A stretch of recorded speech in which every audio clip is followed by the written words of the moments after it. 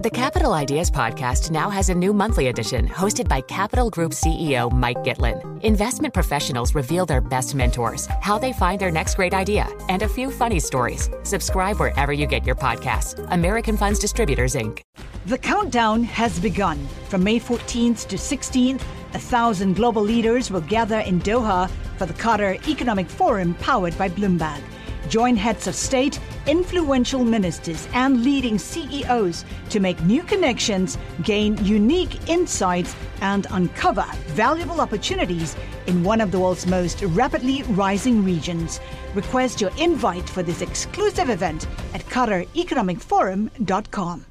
Let's get to our guest. Julia Wang is with us. Julia is Executive Director and Global Market Strategist at JP Morgan Private Bank. She joins us from our studios in Hong Kong. Julia, it's always a pleasure to benefit from your perspective.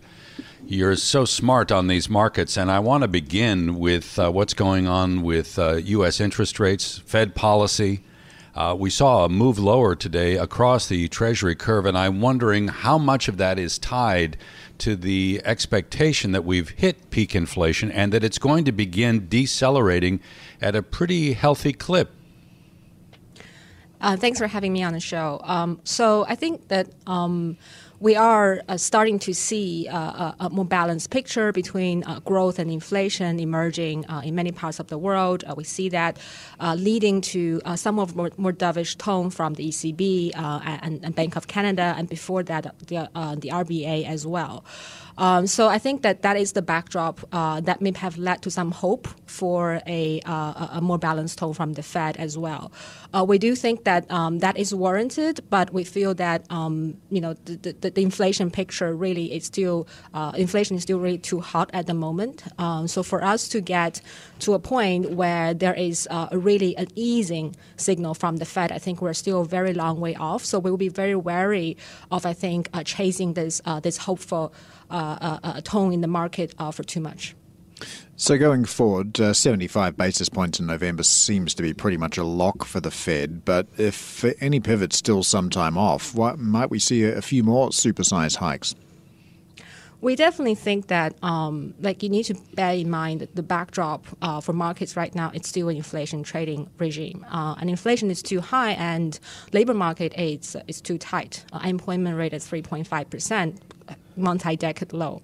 And for us to get to a point where that's consistent with the Fed's long-term inflation target, it's going to take us a decent 12-month or even longer. So I do think that the near-term risk is for inflation to be a little hotter than market expects, and the Fed having maybe to raise beyond 4.5 to 4.75 range, but more importantly, staying there until we see a substantial improvement in the inflation trajectory. Yeah, Bloomberg Economics, I think, is looking for a terminal rate at 5%. I think a lot of that has already been discounted by the market, and I'm wondering now whether or not that means that the dollar will remain strong for a period of time. Is that the way you see it?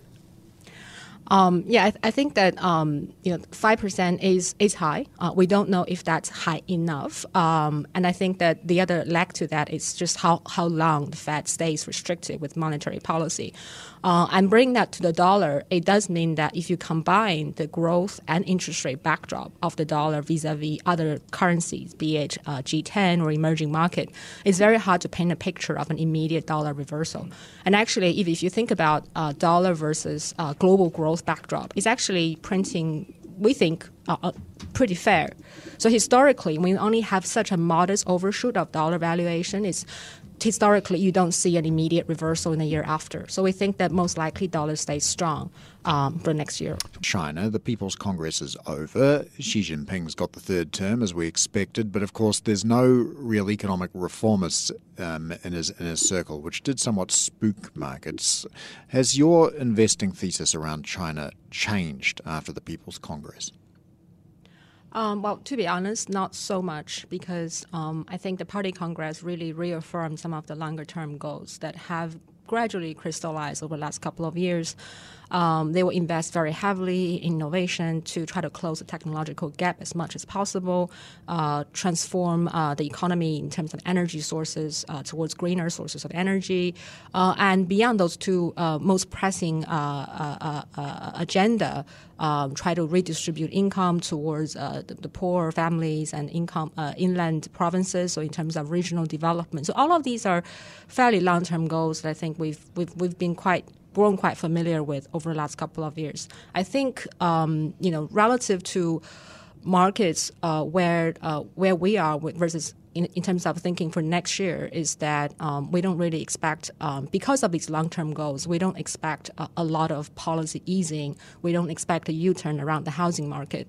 And probably, I think, that's still entertained, I think, by a fair chunk of market participants. So I think that may be a gap, in terms of differences of where we are versus the market right now. So how are you weighting a move by the Biden administration to halt some of the technological progress in China by withholding certain technology where semiconductors are concerned? And Brian and I were talking before the program, and he was pointing out that maybe there's a risk of certain pharmaceutical or biotech technology being withheld as well. I mean, do moves like this on the part of the U.S.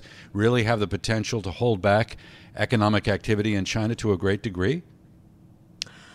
I think it certainly makes the policy trade-off tougher for 2023 in a sense that obviously resources and policy resources are finite. So you have to kind of prioritize. And I think that the Party Congress affirmed to us that the priorities really are with regards to green innovation, green transition, and with regard to innovation. So these priorities are very clear. And that leaves, I think, less resources and policy room with regard to, things like the housing market. So I think, what's happening with the technological competition, really, I think it's another move that probably affirms or highlights just how priorities are shifting in China. So I think that it does make the policy trade-off much tougher for the economy and probably for financial markets as well. I want to talk a little about Japan before we let you go. It is, of course, a big decision day for the Bank of Japan today, but we've got the hottest Tokyo CPI that we've seen since 1989, nearly $500 million in stimulus coming down the pipe from the government as well. Is a policy shift inevitable at some point from the BOJ? When do you think we're going to see it? I don't think it's inevitable, actually. I mean, if you look at the underlying economy of Japan, it's not really in the same place as the U.S. In fact, no other economy is in the same place. Japanese GDP is not back to pre-COVID level yet. So I think that the effectiveness of tightening monetary policy when the underlying economic environment does not warrant it, I think it's kind of questionable. So we don't really think they're, from an economic fundamental perspective, in a position to tighten policy. What about the yen and how weak it's been? I mean, we've seen intervention maybe on at least two separate occasions, and I'm wondering whether here in the near term, at any rate, that we have seen an end to yen weakness. So the way we look at fair value for the yen is really coming from the interest rate differential model or framework, and on that framework, 150 is actually quite fair given where interest rate differentials are between the U.S. and Japan. And if we, of course, see further upside risk to U.S. yields, then that differential gets larger. So there is very little standing in the way at the moment, I think, for further yen depreciation. All right, Julia Wang, we'll have to leave it there. Thanks so much for joining us on Bloomberg Daybreak Asia. Julia Wang is Executive Director and Global Market Strategist at JP Morgan Private Bank. The countdown has begun. From May 14th to 16th, 1,000 global leaders will gather in Doha for the Qatar Economic Forum powered by Bloomberg.